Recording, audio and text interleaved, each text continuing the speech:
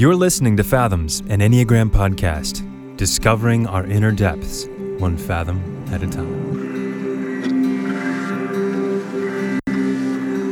All right, welcome back to another episode of Fathoms, an Enneagram podcast. I'm here with two of the co-hosts, Seth Abram, and we have Lindsay Marks on. Yo. And our guest today is Michael Naylor. Michael, how are you today? I'm doing very well, thanks. Michael, we're having you on today because you recently released a book that's been, 65 years in the making? Is that right? Well, no, it's more like 4,500 years, several lifetimes.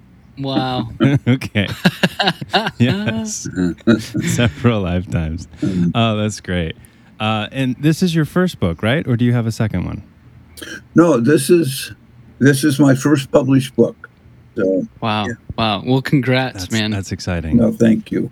Thank you. Yeah. It was, How does it feel? Have it right here. well, it's a relief. It was much more difficult task than I ever imagined. And if I didn't have people carrying me over the finish line, I would still be thinking about how will I ever finish this book. but it happened. Yeah. What did that look like to be carried over the finish line? Well, it was reminders by people that I really trusted that I ought to really finish it. And the closer I got to finishing it, the more my entire psyche rebelled against the idea. And I said, well, my inner critic has gone to new levels of hypnotizing me. So I just kept taking the next step and the next step. Like David Whyte talks about that poem, start close in, do what's right in front of you, that next thing that you don't want to do. Well, that was my meditation for 3 or 4 months at least. Yeah. Yeah, Michael, Yeah. I'm especially curious about the actual process of writing this for you. Maybe let's work backwards. Maybe first, what was the hardest part of writing this book? And then let's start at the beginning.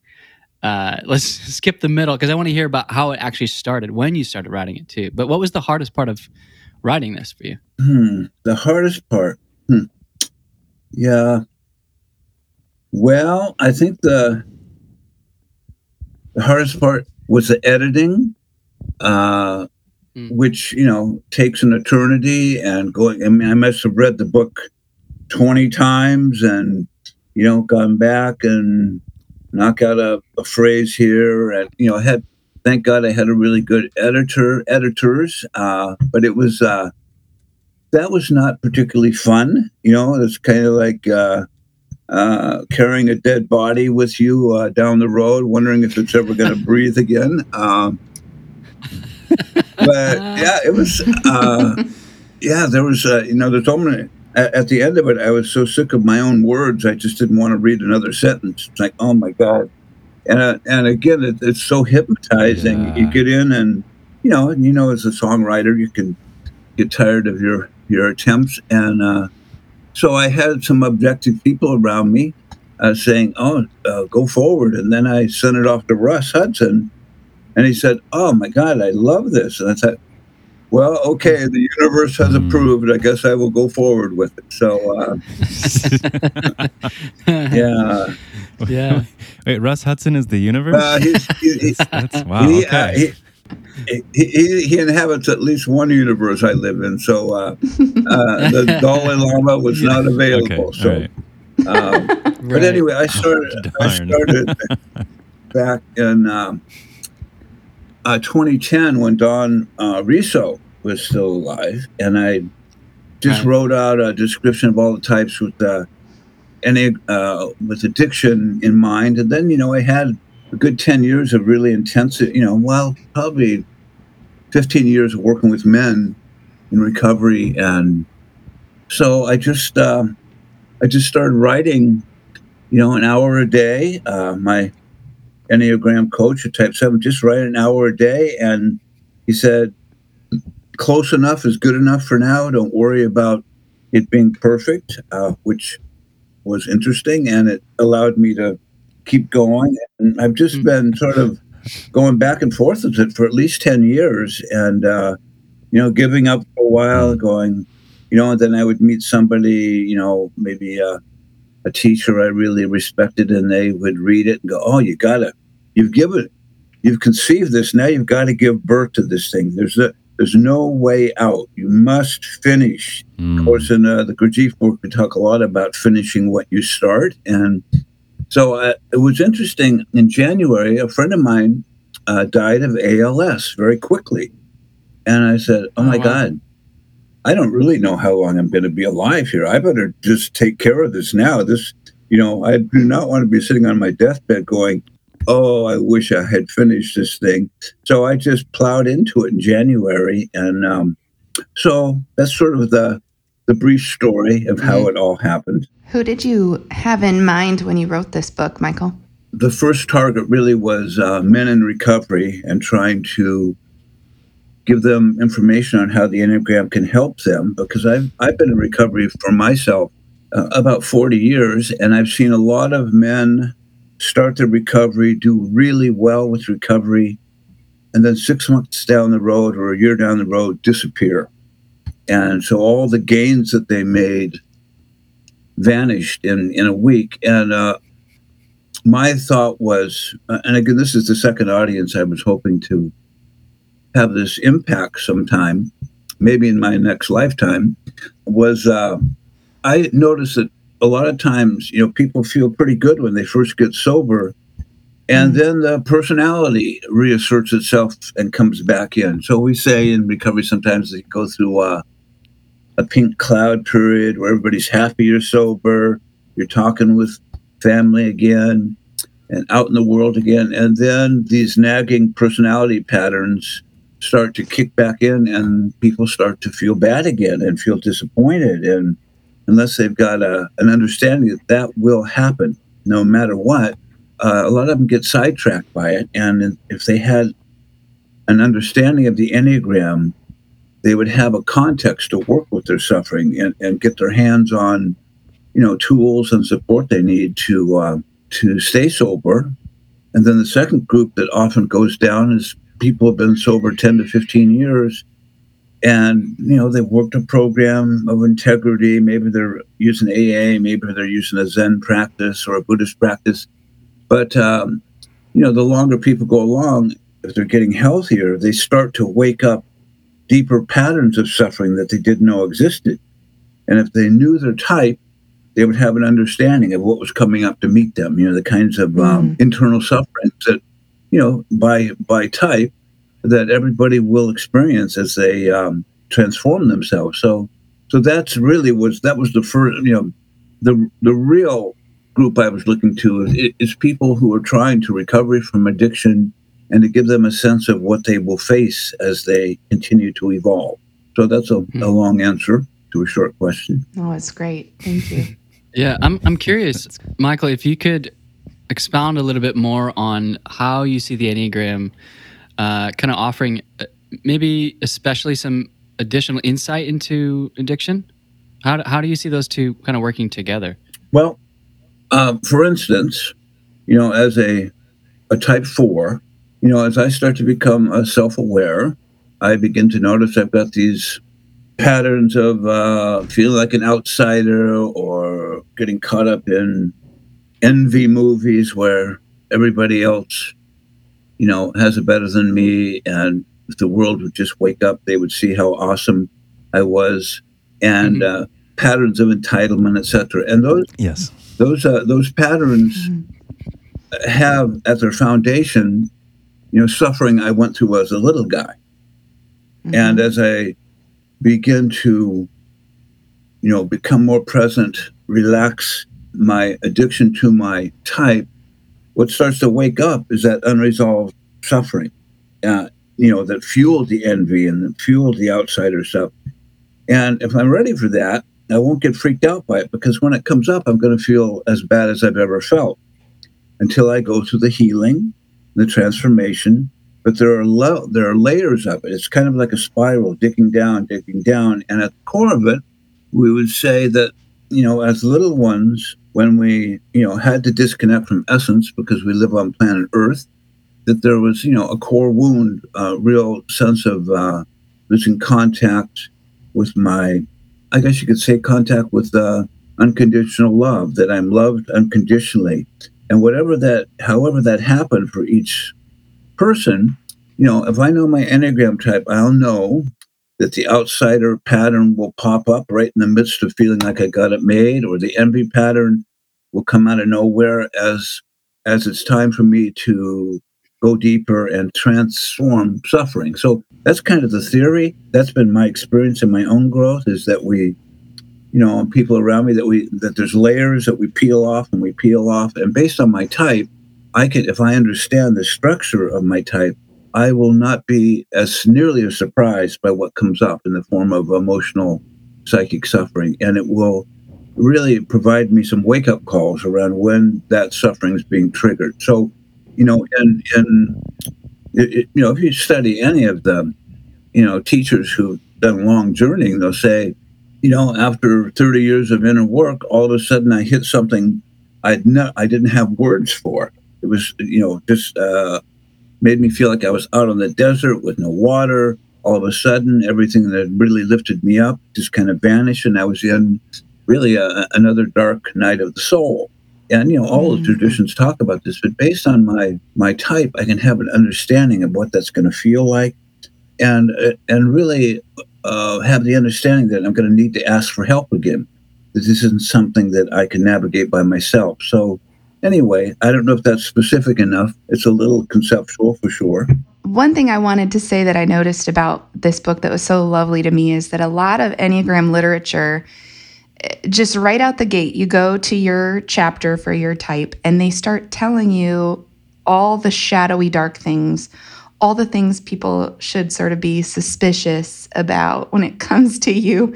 And what was so refreshing about this book was that your commitment to the inherent value and worth of each individual just really came through. I could feel this sense of beholding the beauty of people who are struggling with addiction and who are actively in recovery. And I just wanted to thank you for the dignity that you bring to each person through this work. It was really wonderful. Oh, thank you.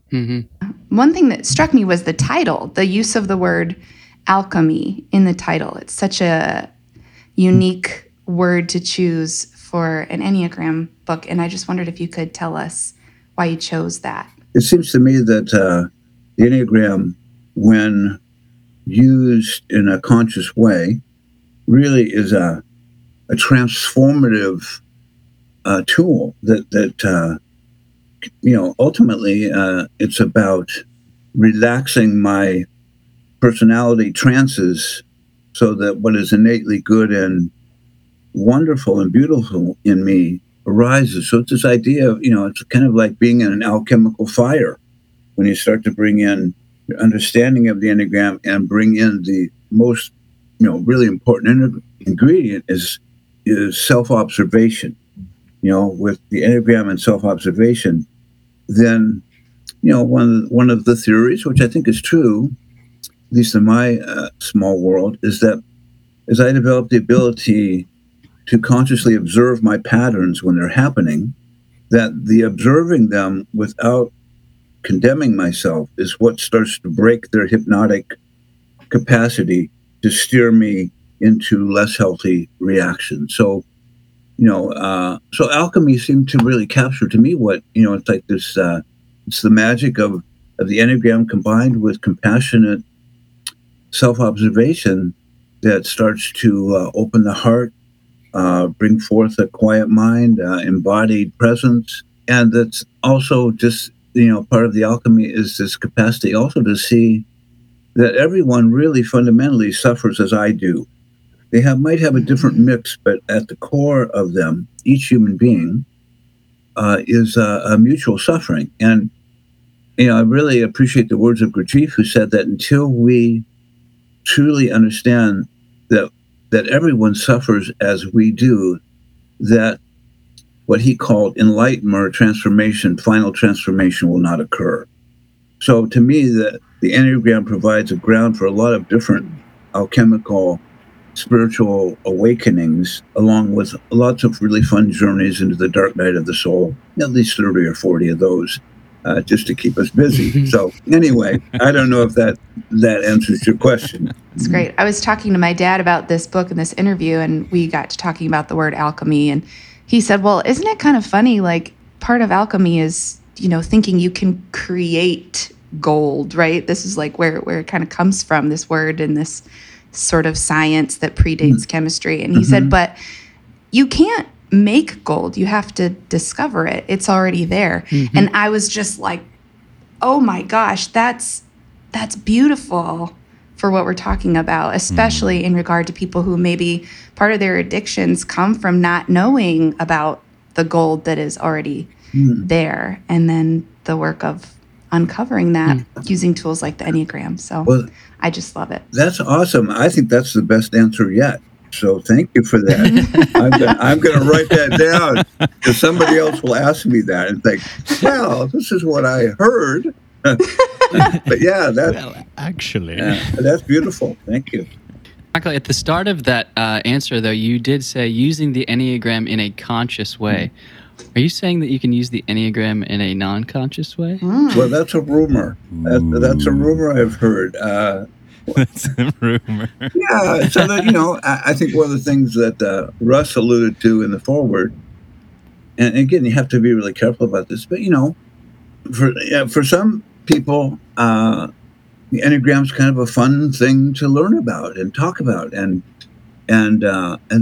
that's great. That's an introduction that may down the road provide a doorway for them going into a deeper understanding of their own suffering. Because it seems to me that most people, myself included, I didn't come into inner work with the Enneagram because I was like having a great day and life was good, right? I got dragged there by my own unconscious suffering, and God put his foot on my neck and said, either you wake up or you die. It's just that simple. In my work, I've noticed, most people come to the more serious work with the Enneagram because of their own emotional suffering. They're hurting. Life doesn't feel good. And who knows, I noticed that there is sort of an interesting thing happening. A lot of kind of instant expert entertainer type folks using the Enneagram, which is a lot of fun. There is value in it. That's how the word gets out. And when the time's right, if they're supposed to go deeper, they will. Otherwise, they'll just write, funny stories and have fun with it. So, yeah, there can be kind of a attitude around, well, we're the people who do the real work. Well, my daughter would say, you got to work on yourself, Dad. You got a long way to go. And I go, yes, it's true. Thank you. So anyway. Yeah.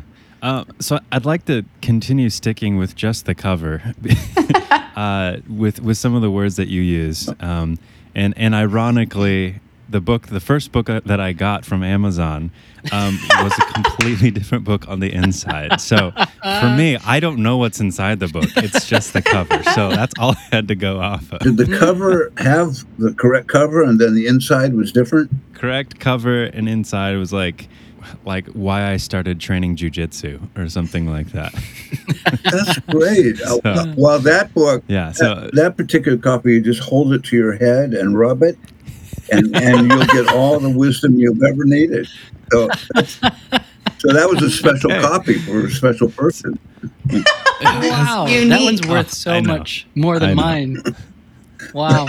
Yes. You would get that one, Craig. Yeah. I would.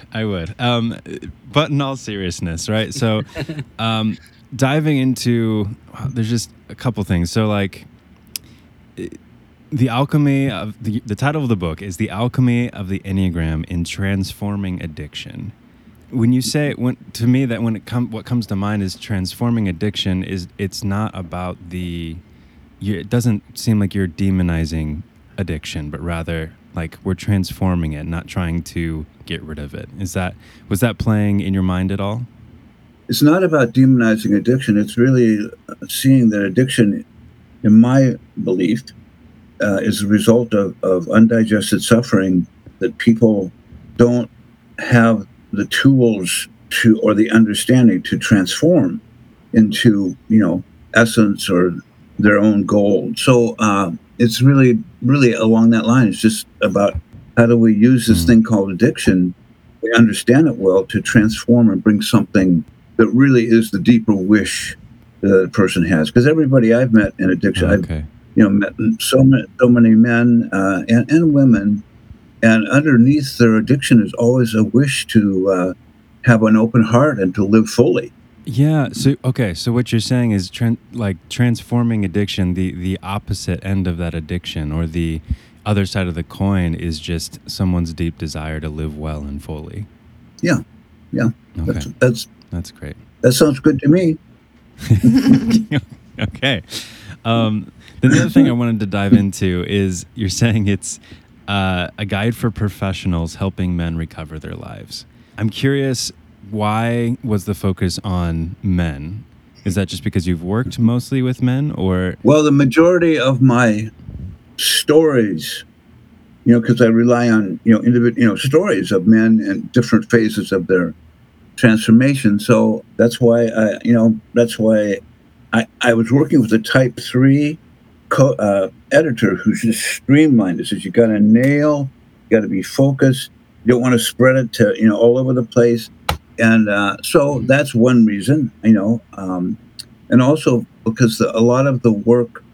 Well, this is probably the next question coming, but a guide for professionals really is for coaches, therapists, sponsors, people working with folks in addiction, and giving them some tools for understanding what's happening with this person. And the first real goal was to really try to help anybody who has a loved one who's struggling with addiction to know that the problem with addiction is when people start to go down the levels of health, they just get rowdier and more like a bull in the china shop, and just really not particularly likable. And they're quite certain that you're the idiot and they aren't. So what are you going to do, right? And so part of it was to try to create a context for compassion. But I also wanted it for any man or woman who was in recovery trying to understand what's the way out, what's going on with me. So again, the challenge was basically, but she says, if you aim it towards professionals, eventually you'll have a larger outreach than if you aim it towards people in recovery, men and women who are trying to recover. So I just trusted her strategy and said, let's go with it, because everything she said sounded really reasonable, and I think there's a lot of truth in it. So my daughter said to me, well, why is it just for men? I said, well, it's really not just for men, but it's a great mystery. I don't know how that happened. But in fact, there was a reason, which is, and I, at the first of the book, I talk about how this really is for both men and women. And I hope it doesn't cause, I have a sense that people who need to get the book will. And we'll see. Yeah. Michael, you talk about how you just mentioned that addiction is kind of about undigested suffering. And I would assume lots of people haven't quite digested all the suffering they experienced growing up. So I'm curious if you could help us understand why certain people become addicted and others don't. Because I'm sure lots of people who aren't addicted haven't dealt with all their suffering, right? Well, my guess simply would be that someone's has suffering that they don't know how to transform or get help for, and usually it the sort of foundational addiction is addiction to my personality patterns and getting hooked on the less healthy patterns, and that being in a sense on any of the types, as they are more caught up in suffering, they have a more and more difficult shield to penetrate. And also, as that shield goes up, they also can't see that they have the shield. It's just something that is a survival instinct. So I think for some folks, they're not drawn towards particular substances, but usually, other things like gambling, shopping, sex addiction, a lot of different other expressions that are still, you call them process addictions that aren't around substances. So, anyway, I think that a lot of workaholism. But if you look at how a person goes down, and becomes more and more defended, the first thing is that people get really comfortable with their suffering. It's like I've got the shield, It's predictable. Allows me to navigate life and not feel certain kinds of suffering. And what I notice, and this happens also in recovery, is people start to feel better. There's a part of them that feels like they're leaving their real life behind. Like I'm starting to feel good, and I don't have these other ways I'm identified with my suffering. And if they don't have really good coaching or therapists with them, they can end up just sabotaging their work and going back to what's familiar. So that happens all the time in recovery. We were talking about the levels of health, Michael. One of the reasons I think I struggle with the levels of health is because it feels like you're sort of casting judgment on a person, and sometimes without knowing their whole story or knowing what they're really capable of, we can sort of impose these expectations on them for growth that maybe because of reasons beyond their control, they're not able to grow up through those levels of health in the way that we would hope, or even the way that they would hope. And so my question is if you have any cautions or wisdom to offer people using your book, using the levels of health with people that they're trying to help in ways that discern and recognize limitations on those individuals based on perhaps years of substance abuse that has maybe created some deficiencies for them.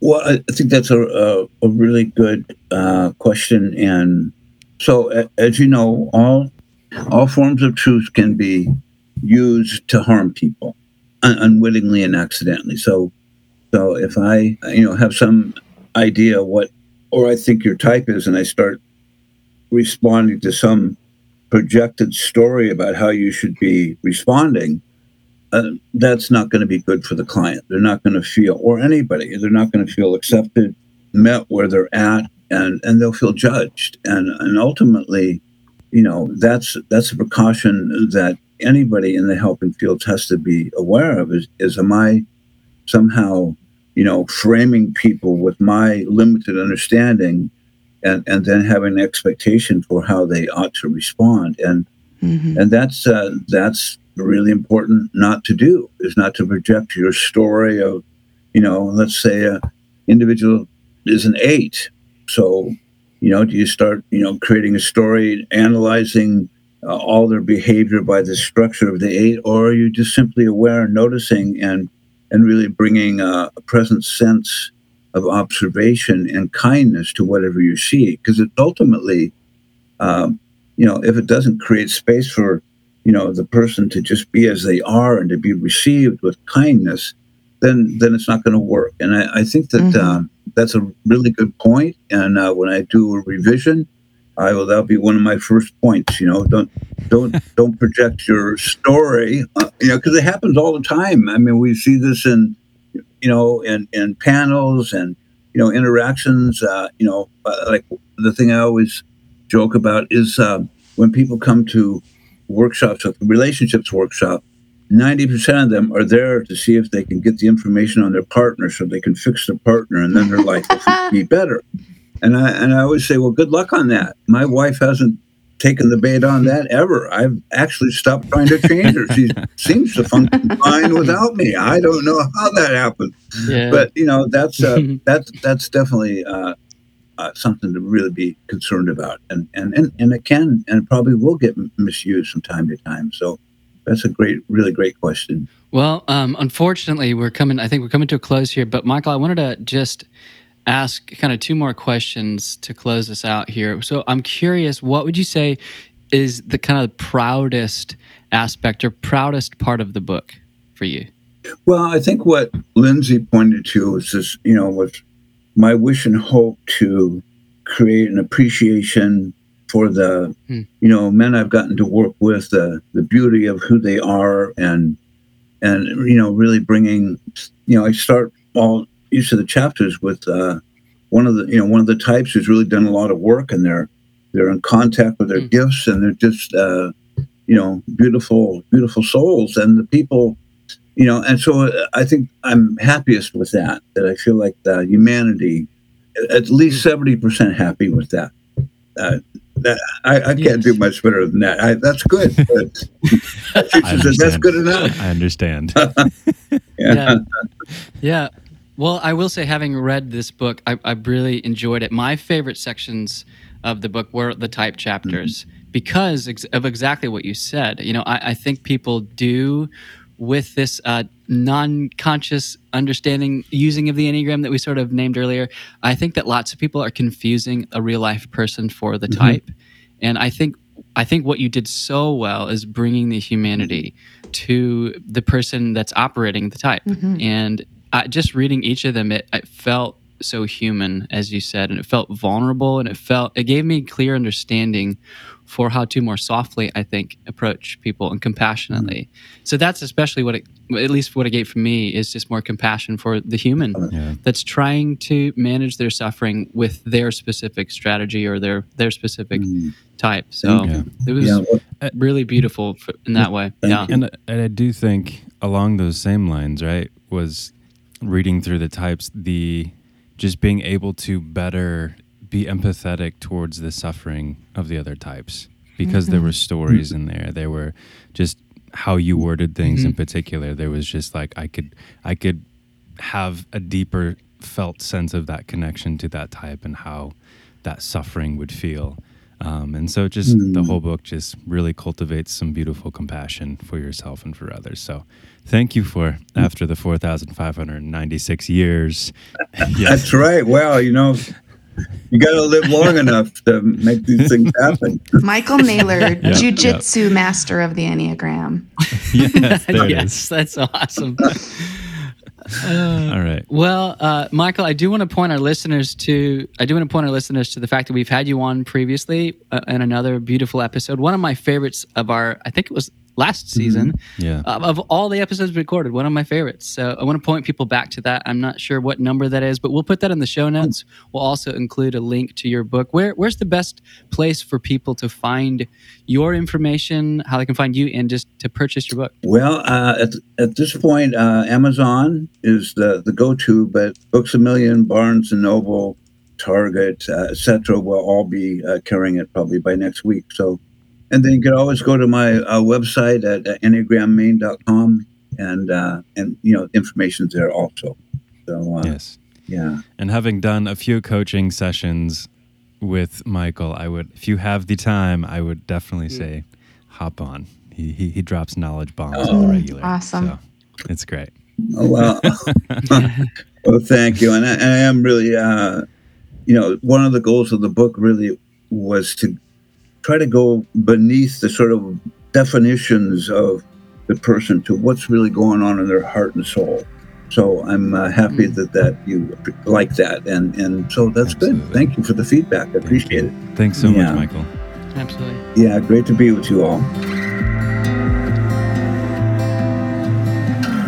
Thanks for listening to this episode of Fathoms, an Enneagram podcast. If you found this episode helpful in any way, consider sharing it with a friend or family member. We are so honored to be on this journey with you, discovering our inner depths, one fathom at a time.